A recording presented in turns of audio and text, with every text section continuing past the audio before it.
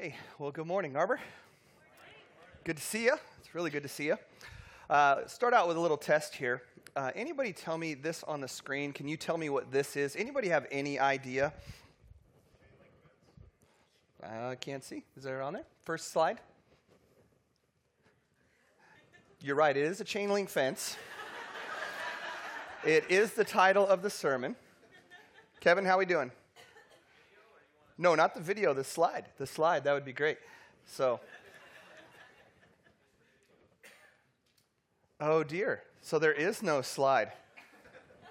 All right, so what you would have imagined to see.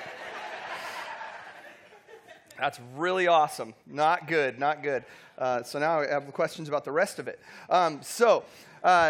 There was a ball on top of another ball with a little cylinder around it. Anybody here back in the day when it was when I was a kid called a pogo ball? Has anybody heard of one of those things? A pogo ball. This was the thing when I was in elementary school. This was the deal. If you don't know what it is, now I will show you a video, hopefully, of what a pogo ball is. This is a legit commercial back then. So here you are.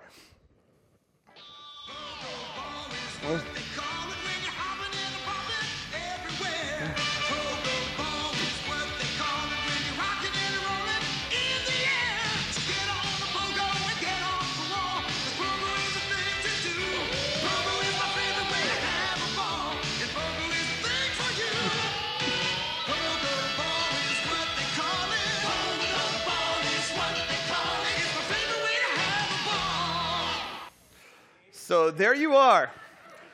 When I was in elementary school, every single kid had a pogo ball at school. And I mean everybody except me. Truly, truly. They had a section in our class, a section where they would stack up the pogo balls for kids to take out to recess. There was a whole section, and I did not have one, and I wanted one so bad. I feel like I was the last kid to get one, but finally my parents came through for me. They got me a black and silver one. It was like the manly version of pogo balls, and it was amazing. I was so excited. I was so pumped the whole night before when I got it, because everybody at recess, so they'd go pogo together, and then I'd do whatever I was doing. And I got it, and I practiced the whole entire night. I couldn't sleep that night. I was so excited. I was going to go to school, going to show everybody my pogo ball. And I got to the end of the driveway waiting for the bus, and I decided, you know what would be good is to get a little more practice in. And so I started bouncing on my pogo ball before the bus was to come. And we live on a gravel road, so that probably wasn't the best idea. And so I bounced and I popped it. And literally, as I popped it, the bus comes over the hill. And I have a choice. I'm holding my flat pogo ball. Do I get on the bus and take my flat pogo ball to school, or do I run the quarter-mile way home down the dirt road to my parents or to my mom crying and say I missed the bus? So obviously, I cried and grabbed my pogo ball and ran back home. And truly, I don't think my parents ever repaired it. I never got another one. My pogo ball just remained flat. And so truly, I never had a pogo ball during my childhood. And so I literally felt like at that time in school, I was on the outside. Like complete outsider. Everybody had a pogo ball, and then there was me. And all of us at some point, that's a silly example, but all of us at some point have felt like we are on the outside. I got to assume. If you are not, you are the one person on the planet that's never felt like they're on the outside. So all of us have felt like we've been in that place. And the series we're doing now called Outsiders, the premise is that Jesus told us to go and to make disciples.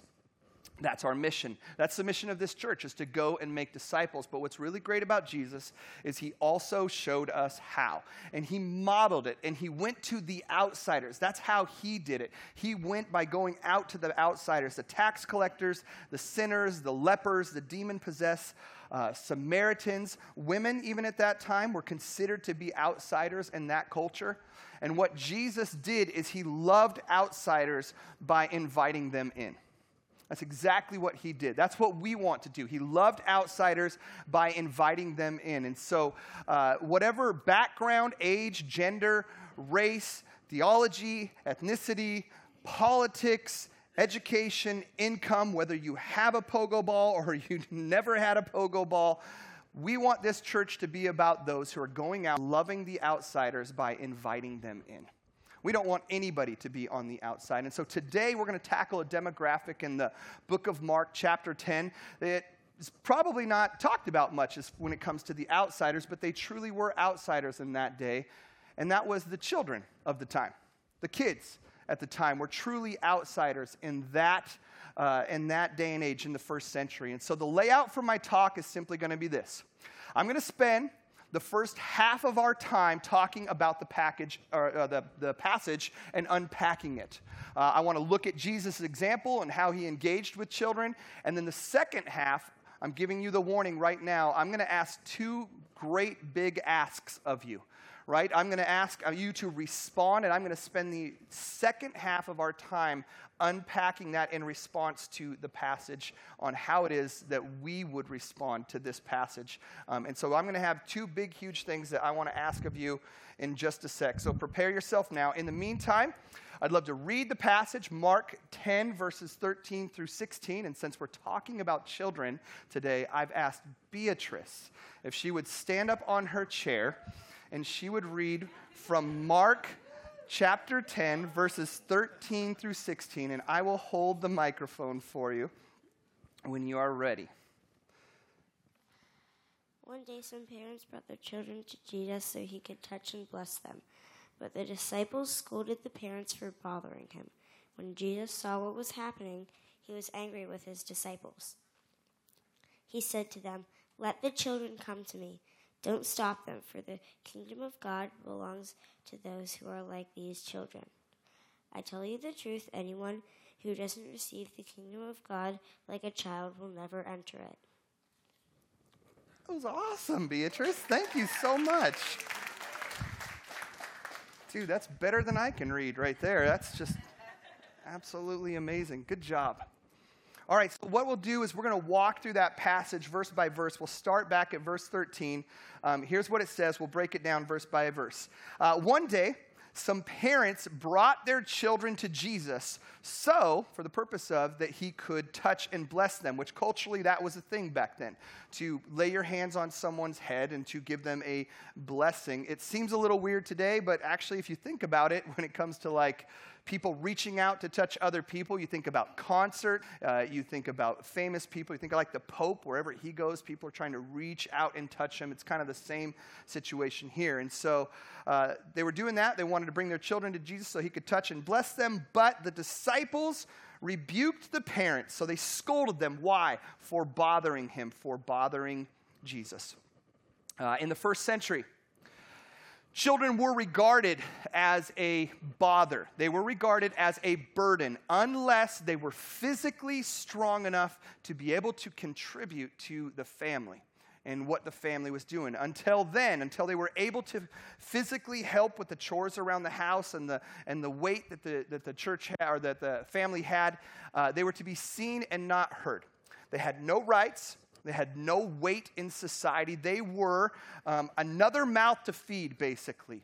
And so they were too young to be able to understand what these adults were talking about, what the parents were talking about, so they were often excused. And back then, they were truly considered to be outsiders. Sometimes even within their own home, they were considered to be outsiders. So children back then often went overlooked. They were neglected, unfortunately at times, and sometimes even ignored. They weren't seen as a blessing all the time. They were seen more as a bother.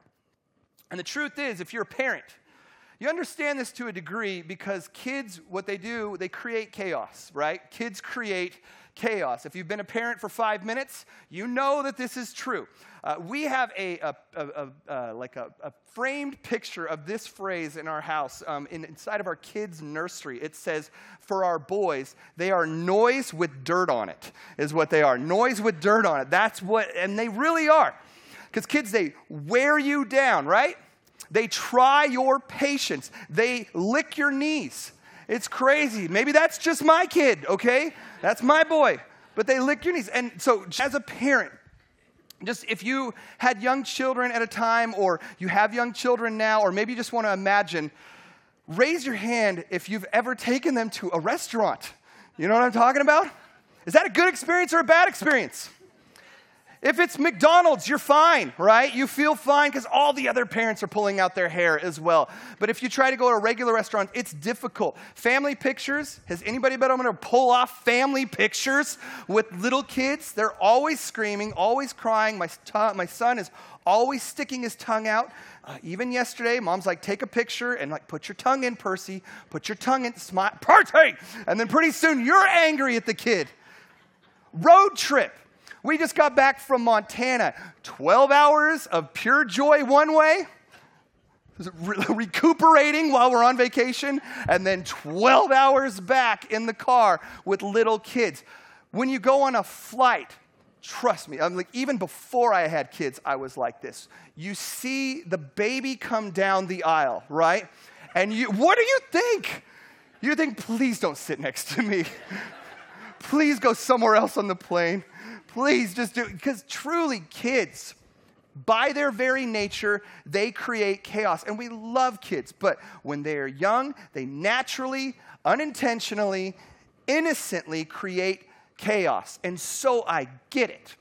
I get it. I get why the disciples did what they did. They saw chaos coming at Jesus in the form of these little humans, right? These little humans coming down there, and they tried to shield Jesus, to shield them from Jesus, to protect him, to help Jesus out by holding back these kids, hindering them from access to Jesus. If they were around today, the disciples could have just thrown them little devices, right? And then they would just hold them and look at them, because we know that when a kid has one of those, they're literally paralyzed. It's like proven. They're docile. They're just stuck. They don't hear you. They don't do anything. They're just right there. And so Jesus was too important. He was too busy to be bothered by these little outsiders. And so the disciples thought, as we sometimes think, that they think that we're serving Jesus when in fact we're unintentionally doing the exact opposite of what Jesus would actually want us to do. And so look at how Jesus responds. Verse 14. When Jesus saw what was happening, he was indignant with his disciples. Truly, a couple weeks ago, I was just reading in my Bible, and the word indignant came up in another location. And I looked it up because I thought, it just doesn't make quite sense in this thing. And it literally said just kind of to be upset or whatnot. That was the interpretation of that. This literal interpretation means that he was angry. It's different from the one before. Very displeased. And so Jesus said to them, let the little children come to me. Do not hinder them. Friends, this is huge. Jesus saw children as a distraction or a hindrance to the mission. And the difference was Jesus saw them as the mission. Huge difference there. Jesus knew his mission. What's the example we have from Jesus? He knew his mission. Sometimes we forget, don't we? The mission that Jesus said, go and make disciples, loving the outsiders. We get consumed by comfortability. We get consumed by what is convenient or our personal peace of mind that we want to keep, right? But red, yellow, black, and white, they are precious in his sight. Jesus loves the little children of the world. And he was clearly moved when the disciples tried to hold the children off at bay. When he tried to hold them off. And what moves Jesus, right? What comes up and wrestles in Jesus should also be what moves us. Jesus saw their value. He saw their tenderness. He saw their openness. I mean, he even talks about it in just a few verses. About the trust, right? That we need to be like children. In the sense that they're so quick to believe, aren't they? They're so quick to believe. They're so quick to trust. Because it is the most pivotal age, the most influential age a person, a human will ever be at is their childhood. And so let me tell you some very disturbing stats. Here you go. The stat is this. If someone is going to become a Christian, right, the chances are from birth to 13 years old, if they're going to become a Christian, is 32%. That's the stat right there. That's not good. 32%. of people between the birth of when they're born to 13 years old, that is when they, if they're going to accept Jesus, 32% of them will say yes. From 14 and up, for the rest of our life, 6%. 6% of people will choose to trust in Jesus. That is 5 times the success rate in investing into a little kid. 5 times. Kids are the greatest outreach opportunity that we have as a church, statistically speaking.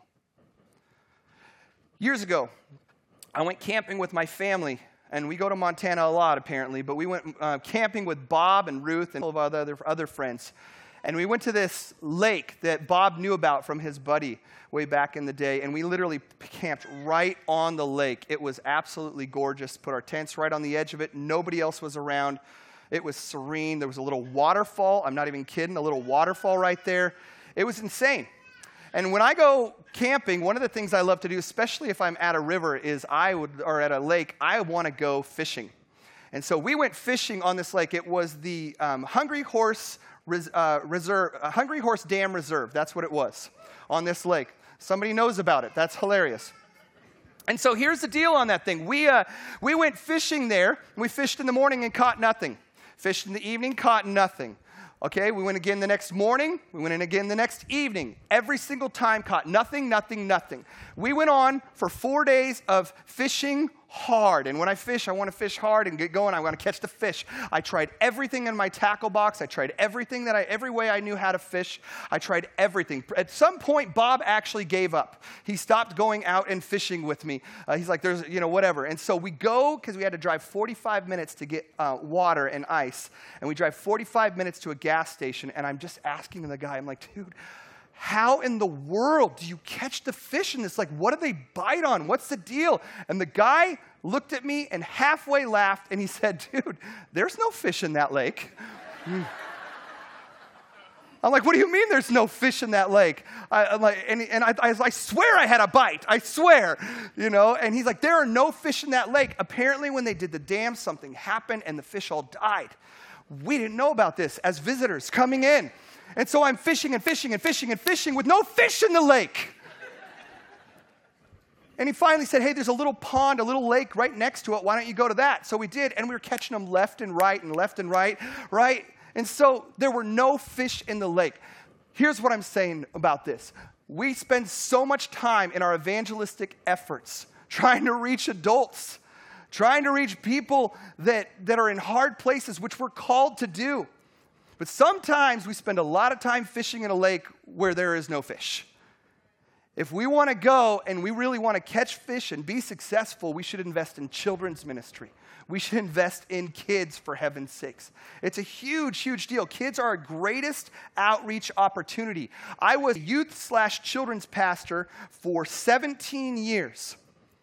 And people asked me all the time when I was at the church, hey, when are you going to become a real pastor? I'd get that a lot. When are you going to become a real pastor? When are you going to start your own church? Well, that happened a year and a half ago. But I'll be honest with you, sometimes I feel like I was more effective when I was a children's and youth pastor in my effort because of the response that children and youth have. And so biblically speaking, from this passage, children aren't a hindrance. They are our ripest harvest. They truly are our ripest harvest. Jesus loves the little children, and he knew his mission, and he said, let them come to me. And so back to the passage, here's what it says. It says, for the kingdom of God belongs to those who are like these children. I tell you the truth, anyone who doesn't receive the kingdom of God like a child will never enter it. You got to notice what Jesus is doing right here. We've talked about this a whole lot. His example is this, is he's having gospel conversations. He's having a gospel conversation. He is talking about the kingdom of heaven. A famous pastor named David Jeremiah, he said this once. He said, kids today learn a lot about going to the moon, but very little about getting to heaven. And whether it's a kid or it's adult, it's in our workplace or it's at a school or it's our friend's house, we've got to speak up. when it comes to the gospel. We've got to speak up and have gospel conversations. I've heard somebody say in the past, I've heard lots of people say, always preach the gospel and if necessary, use words. It's necessary. It's full-fledged necessary. You must speak. You want your actions to match your message. That is true. But you still have to speak up with gospel conversations. Truly, truly. This Sunday, what we've said before, we said it in this series as well. What we're doing right now, gathering as a group of believers, this is not the whole point, right? This is not what this church was started for. It was started so that we could go out and that we could have gospel conversations with those around us. And so we've got to speak up. Jesus' example was simple. He knew his mission and he had gospel conversations. Verse 16. Then he, being Jesus, took the children in his arms and placed his hands on them and blessed them. What did Jesus do right here? Jesus made time. Because I know right now that the number one excuse that most of us are going to have is, I don't have time. Jesus was sought after by everybody in his day. People wanted to connect to him. They wanted to be next to him. They wanted to ask him questions. They wanted him to heal this and to heal that. So if anybody didn't have time, it was Jesus. And he was the one who made time. And so in order for us to be able to invest, we truly have to make time. Not just take time, make time. We can't buy time. We've got to make time for what is priority. And truly, this is priority. This was priority to him. This was priority to him. The number one influencer, you guys, when it comes to a kid's life is their parents, hands down. Nobody's going to argue with that. But statistics show that when it comes to faith and what kids need, they need 5 other adults to invest inside of their lives. 5 other adults to point them to Jesus. That would look to them and say, hey, this is the way. Or take an interest in their life and say, here is the way. It takes a village. It takes a volunteer. It takes a teacher. It takes a coach. It takes someone intentionally making time. So let's get personal for a second. I got 2 questions for you. Answer them in your head, not out loud, because that would be uncomfortable and awkward for all of us. Name, if you will, if you're a believer and you're in faith, name the top 3 Bible messages that influenced you to follow Jesus. And I'm sure I've got like at least one, maybe 2 of those as you think in your mind. Name the 2. What do you got? You know, you have them in your head? Or would it be easier to name the one person who influenced you to follow Jesus? The one person who invested into you? Because then names come to your mind quickly, don't they? Hopefully. People remember people, not talks, unfortunately, for my business. People remember people. And so the power of presence is the most powerful thing that we can do. Investing into kids. Hebrews 13:7 says this. It says, remember your leaders, okay? We would quote this to all of our leaders when in children's ministry and youth ministry all the time. Remember your leaders who taught you the word of God. Think of all the good that has come from their lives and follow the example of their faith. We have to take the time. Jesus knew his mission. He had gospel conversations, and Jesus made time. And speaking of time, that is half my talk right there. I just spent my time talking on the passage, and so now let's talk about how do we respond to the passage. Okay, here's my first big ask that we're going to throw out here. It's got to be pretty obvious at this point in time. My ask is that you serve in children's ministry. That you would serve in children's ministry. This is truly, I'm not just saying this is truly one of the things that we are doing very well around here. This one is being done right. We have a world-class children's ministry here at this church. And we're maybe small, but it's world-class. It truly, truly is. Let me give you a perspective. When I was at Overlake for 17 years, about 10 years all the way through that, they offered me the children's ministry to oversee.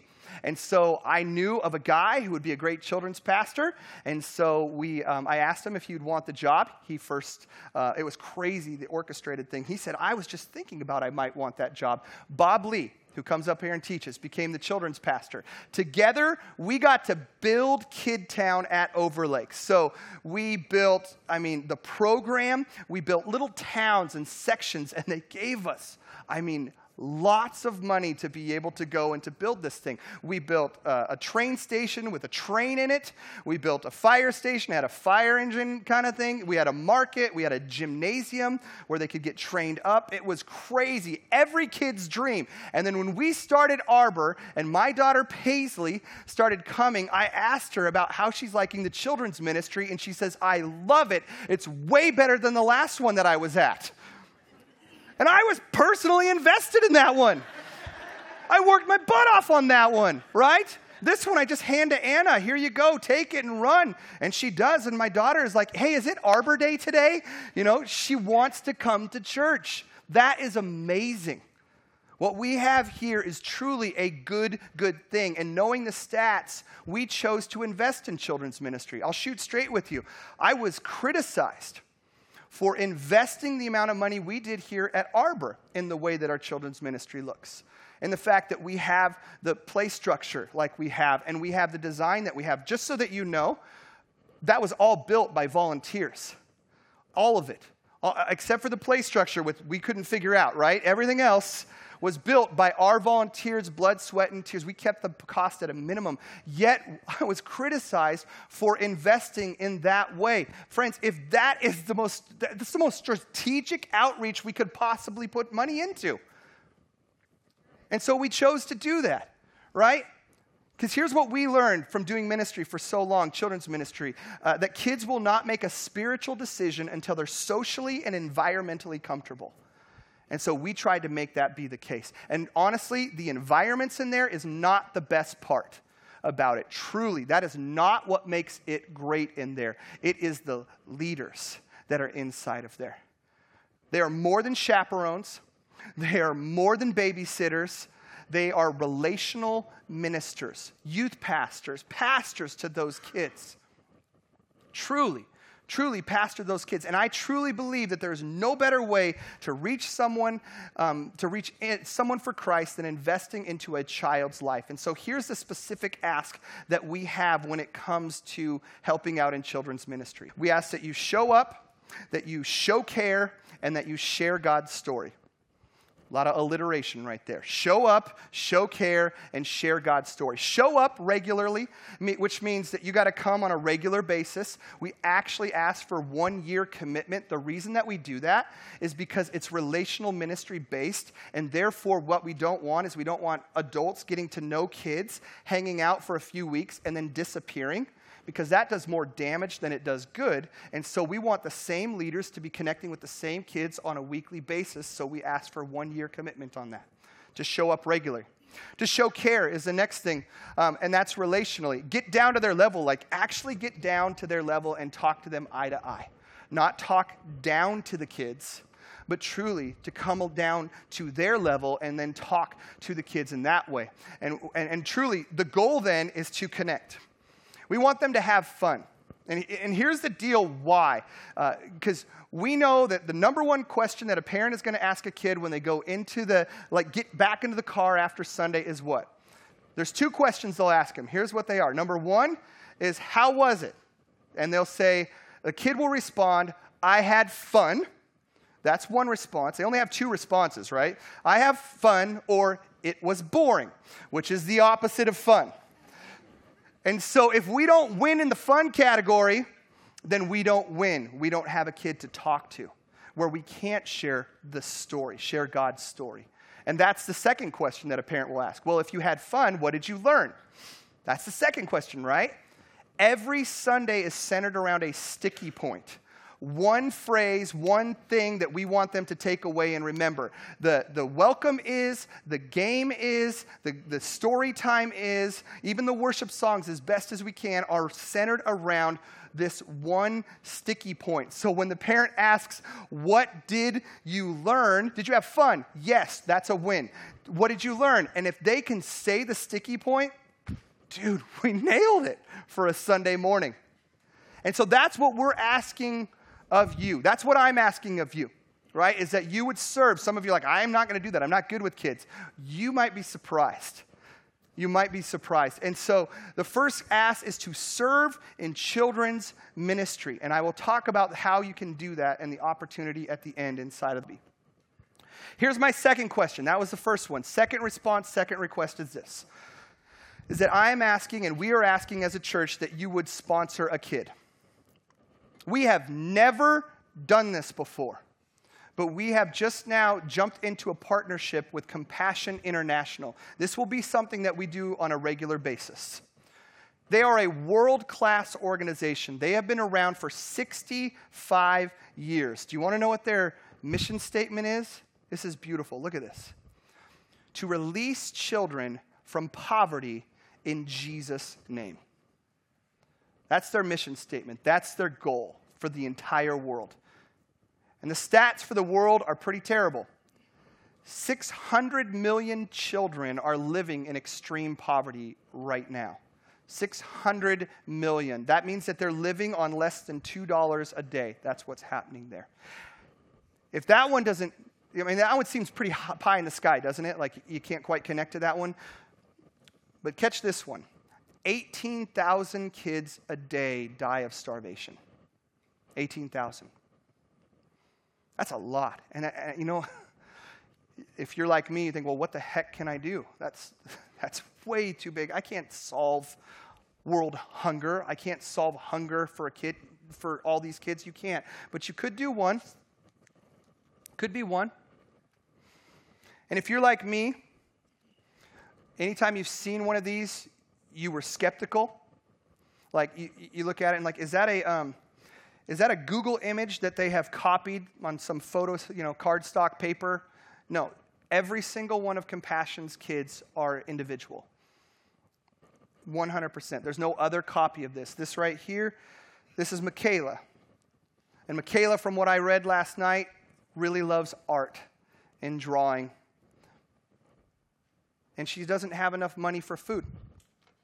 This organization is full-fledged legit. And they are really good at what they do. We investigated them. We made sure of it. You can go look online. All their documentation, their financials, and everything are way open for you to be able to see. So truly, it's a big deal, and they're good at what they do. I want you to watch this video to give you an idea of what Compassion is like. This is one testimony from one adult who started off as a kid and had a Compassion sponsor. So here you are.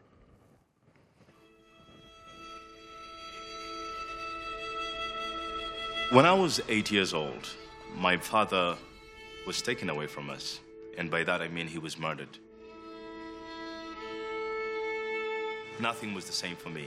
News began to come to our doorstep. From our landlord, we got word that we couldn't stay in the house that we stayed anymore because we couldn't afford it.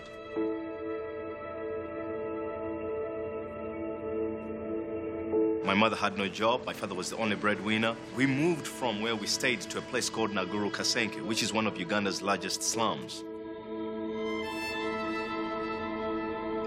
And then I was introduced to our new home, which was a 12 by 12 room. I looked up on the roof. It was a tin roof that had holes in it. I've been to places where when it rains, people are happy. They get excited. But for me, growing up, whenever it rained, that was a night that we would stay standing. Get little buckets, place just where the holes in the roof are, and wait until morning. A reality hit me that day. This was life.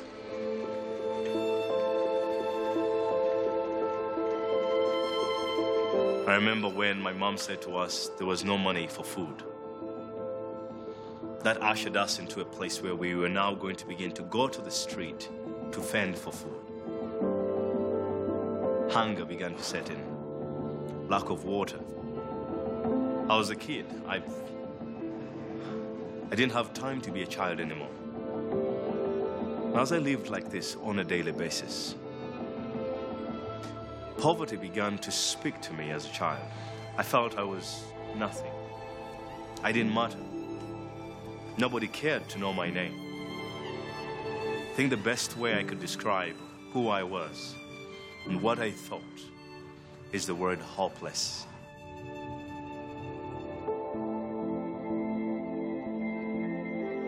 My mother, in tears, approached one of her friends just to share with her friend, and her friend shared with her about Compassion. Compassion staff members immediately came to our home. I remember them coming with just files to get details of who we were, what our story was. I got the news that a young lady, Heather, she was 15 years old, a teenager. She had decided to sponsor me. I cannot find the words to describe the joy that filled our home when we got the news. Richmond, you've got a sponsor, which means you can now go back to school. It means food will be given to us because of you. I began to walk into that reality. That ushered in me an opportunity to rekindle this hope that was taken away. Heather began to write to me. To hear words like, Richmond, I love you. Richmond, I'm praying for you. They began to bring healing into places that were destroyed by voices and poverty and my self-image. I remember my day, June the 3rd, 1996. I walked forward to accept the Lord Jesus in my heart. I began to feel, wow, I have been released from poverty. I have believed. God began to continue to grow the leadership within me. And then I felt fully called to pursue pastoral ministry. I began the Pastors Discipleship Network, a ministry that exists to train and equip pastors.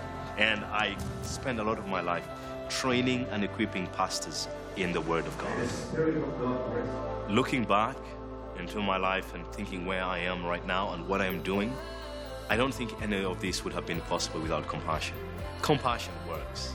Everything that was placed within the program has helped build me to who I am right now. Poverty is not just the lack of money, the lack of material, food, and water. Poverty is in. It's deep. I credit a lot of how I feel now about myself to those letters that I received from my sponsor. My name is Richmond Wandera, and I was released from poverty in Jesus' name.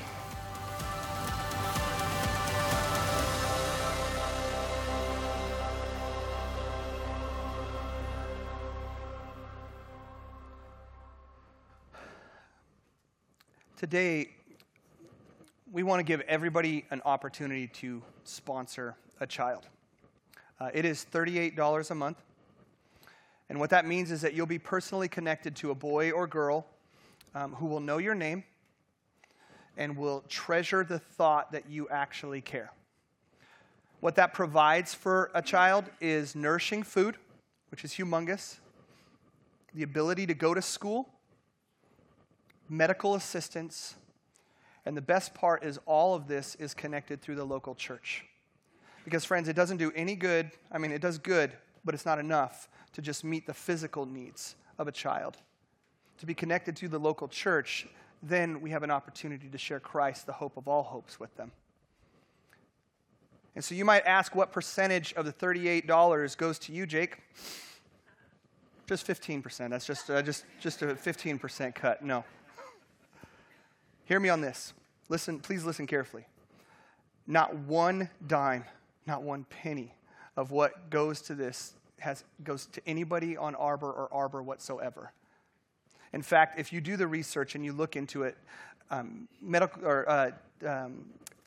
Compassion, their overhead is so low that almost the entire every dollar goes to the kid and to the feeding their family and to taking care of their medical needs and doing those things. And so You know that it's going to a right place. And to be honest, it's $38 a month, but some churches will not do child sponsorships. And here's why, because they're afraid that the members might divert tithe dollars to Compassion instead of the church. And I'm not worried about that in the slightest. You guys have been generous since we started. I pray that you'd be even more generous right now by helping kids who need food. And this kind of came about by a conversation that I had with my daughter. And she was asking me, Dad, asking me about my job, kind of asking me, Dad, what do you do during the weeks when you're not talking? And I'm like, dude, it's a mystery. Nobody knows. But she says, what do you do? And I says, well, my job, honey, is to tell people about Jesus. That's what I want to do. That's what I do. That's what I've chosen to do with my life. And in that conversation, while I was tucking her in, I asked her, what would you like to do with your life, babe? And her response, I didn't expect it. I didn't know that this was what she was going to say. She said, I want to feed the hungry. That's what she wants to do. And as a dad, that's pretty huge. See, my daughter had such a tender heart that she wanted to take care of others. I've asked her many times since then. She keeps saying, I want to feed the hungry, I want to feed the hungry, I want to feed the hungry. And so when we went to a conference a little while back, that was when we got to connect to Compassion. And since then, we have now chatted with our daughter, and we have sponsored a girl named Ruth from Toga. And what Paisley is doing is she's going to do chores around the house to earn $38 a month. Extra chores above and beyond what she normally does for chores, which isn't much, I'll just be honest. And so she lives a pretty good life. But she's going to start doing chores around the house and things of that nature so that she can help with her friend Ruth and help pay. You saw that he met a gal named Heather, or connected to Heather on the video, and that just changed his life. And so what we've done as a church is we've asked Compassion to send us some children, 39 children packets. My hope is that they are all gone by the end of today, 39 packets. Here's what's unique about what we've done is we asked Compassion specifically, would you send us kids? Because we're kind of the way this church was built from pain, from a place of pain. And there's a lot of people that have come here because of grieving. So what we asked is, can we be connected to those who are truly grieving, those kids who have lost someone? And most of the kids that they sent us, they've never had a request like that before. They sent us kids who have lost their parents or one of their parents. And so in doing so, what I didn't realize what we were asking, and she said this to us on the phone, she said that what you're actually asking for some of the most vulnerable kids that are in Compassion. You'll notice on the cards that so many of them say priority because they're a priority in their situation. And so these are some of the most vulnerable kids that are out there. But we wanted to help the hurting. That's part of our mission. And so, and the grieving is a portion of that. And so we've asked for these, and they sent us these kids. And so, friends, I have sat in your seat. I've heard preachers. I've heard people give sales pitches on this. This is not a sales pitch. This is not a sales pitch. This is an opportunity to affect somebody's life for eternity. And I warned you. I did warn you. I said you're going to have two big asks. And so now I pray and I plead and I humbly ask that you would respond in one of two ways. Either you would serve our children here who need our service, or you would sponsor a kid, or for heaven's sakes, do both. If you can't do time, do money. And if you can do both, that would be phenomenal. And in closing, and you might come here and you're like, Jake, I didn't come to Arbor to work with kids, and you just spent a whole entire Sunday talking about and pushing children's ministry. And I would say, yeah, I did. And I would do it again next week, and I might do it again next week if the response isn't what we're thinking it should be. You know? Because this is a big deal. This is a huge deal. And so, like I said, the stats are clear. And this is a way to make one of the biggest impacts that we can make. Children are outsiders and often go overlooked, but not here, right? We want to reach all outsiders. But this time we have a great opportunity to impact people's lives for the kingdom of God. Jesus said this himself. He says, "Truly I say to you, whatever you did for the least of these, you did unto me." I hope that we hear that when we enter into heaven. Well done, good and faithful servant. Let's pray. Jesus, you are a good God, and you set the example for what it is like to side and to bring them inside, into the kingdom of God, into your loving arms. And so, Lord, help us never to hinder the children, to hinder any outsider who needs your help and your love and your grace and your mercy. And so, Lord, I pray now, as I prayed before, may your Holy Spirit move in this moment. May you convict us. May you call us to action. True compassion takes action. And Lord, you took action by coming down here and loving us on a cross. We love you too. Thank you so much. In your name, amen.